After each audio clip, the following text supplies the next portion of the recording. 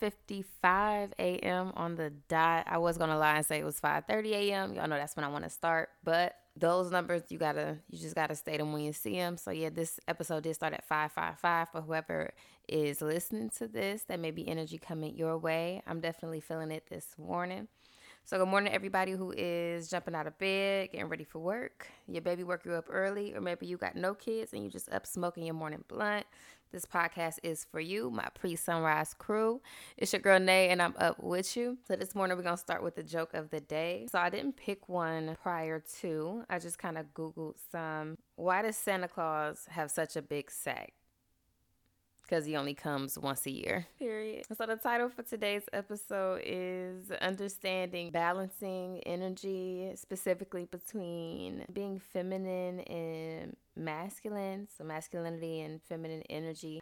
So for one, both male and female have masculine and feminine energy. The same way that guys don't want us wanting them to be like overly masculine 24/7 is the same way we don't want them to want us to be overly feminine 24/7. It's just unrealistic. You guys have a soft side that we have to understand and not call you gay. And we have an aggressive or more passionate or more driven side that you can't look at and always just label it as masculine, even if it's coming from that masculine energy. It's just, we're just being human. And most of the time when they're talking about this stuff on podcasts, when they speak of femininity, they definitely are more so explaining submission. Femininity isn't always like cooking, cleaning, wanting to have sex, talking in a sexy tone. That's training. That's something somebody chooses to do or has done over a period of time and has mastered. People have emotions that react differently. Sometimes you wake up and you don't feel like your best. Some days you look the same, but you don't feel like the sexiest. Some days I need to take a break from my makeup or even be like, let me not touch my hair and give it a break. Let me wear, something loose. Let me just live a t-shirt, jogging pants or something. And I feel just as feminine as I do any other time. Now, don't get me wrong. I have to dress like a woman or, you got to get yourself together just as a woman. But at the same time, like that's not all being a woman is, and me being a pretty girl, I do love to cook and clean as well, but I know a lot of pretty girls that don't. Like I know a lot of pretty girls that don't like to clean, that don't like to cook often, or prefer not to cook at all. And that doesn't make them less feminine. If you would look at them, you would think that they're one of the most, feminine, but according to these standards that they're portraying on these shows recently, like you would think that that's what being feminine is, and it's not. That's my biggest issue with the misconcept of like masculine versus feminine energy. It's because more so it's directed towards the woman. Like, oh, you're overly masculine. You just don't understand what being feminine is versus being submissive. And let's not get into the whole topic of our culture. Like, come on, let's be real. Submission. You really have to be a certain type of person to get submission within our culture. Majority of our women are the caretakers. They are the educated. And it's not like, oh, your family was raising you to be, more educated because you were a woman. Let's talk about like majority of Black families. That's not the case.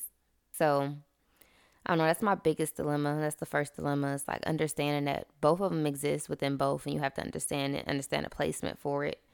And also, like, when you're speaking about it, make sure you're not talking about submission. If you want a woman to be a certain type of way for you, to want to, cook clean and to always approach you with a certain type of energy, even on, worst days, that's something a woman chooses to do for somebody that she loves and according to their, like, arrangement to what you guys have going on.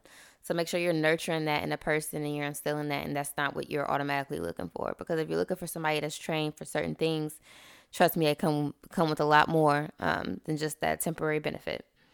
Especially for our community. And a lot of men don't want to be responsible for our community. Not saying you got to be responsible for trauma, but a lot of us are the first generations for like good things within our families. Like that exists for a lot of people, and that comes with a lot of trauma. It comes with a lot of responsibility. Sometimes you can't even change the stuff that you have on your heart and your mind you want to change with your family, and that in itself weighs a ton. I feel like Black men in general need to be just more understanding on the topic and become more knowledgeable. The same way you want somebody to respect all sides of you, make sure you're not coming from toxic masculinity when you're talking about submission and you challenging a woman on her femininity. It's conversation. It's what can I provide for you, so a woman can know what she wants to provide back to you.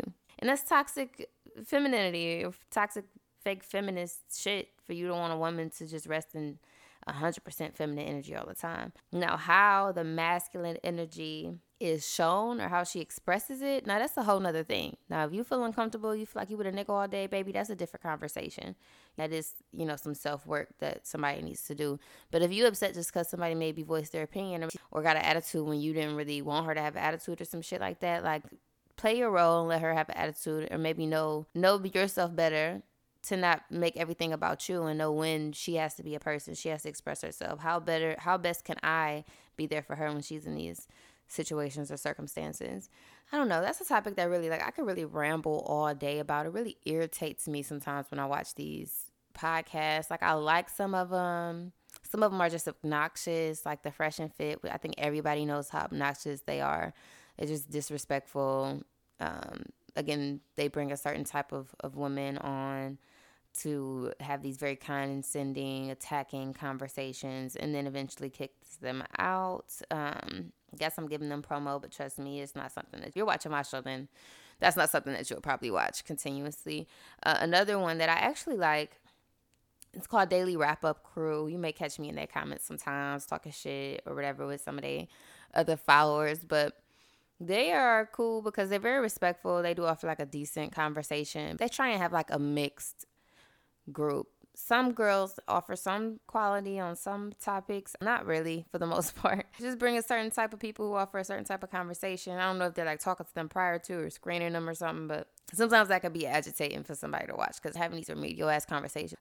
So since we talking about podcasts, some other podcasts, and don't forget to, if you got any comments on the whole masculine and feminine energy topic, go ahead and shoot something to my DM on Up in the AM _ Up in the AM, and on TikTok Up in the AM. Just let me know how you feel, leave some situations or some comments, and I'll put them on my page. I'm building a website. I'll start posting them there soon. Go ahead and leave your comments. And just be talking about podcasts, I'm gonna talk about some other podcasts that I really like. I love, oh my God, my boyfriend told me to stop saying I say all the fucking time. Oh my God. But I literally. So I like this podcast called And Then We Had Sex, with this husband and wife. I cannot remember their names, but I love their show. It seems like they're being really straightforward and honest, and it is hilarious. I never met people who are in, and I never met them either, but just saying, I never met people who are in a relationship, let alone a fucking marriage, who are that honest and open about sexual experiences and wants, desires, even cracking on each other sometimes. Hilarious. I like the So Shameless podcast too. Sometimes their clips can be a little misleading, so they'll post a really good clip of something and you oh, gotta find that video, let me watch that conversation, and then you scrolling through most video, an hour-long video, trying to find the little section where they had this conversation. It's what the fuck? Y'all was talking about nothing half the time. Sometimes it's entertaining, but but they are a podcast that I really like. Another podcast that I like that's fucking hilarious. Oh my God, why is all the podcasts that I love about sex? But no, they're called Lionel and something. I'm about to look them up right now because they're really, literally hilarious. LERANDLIONEL,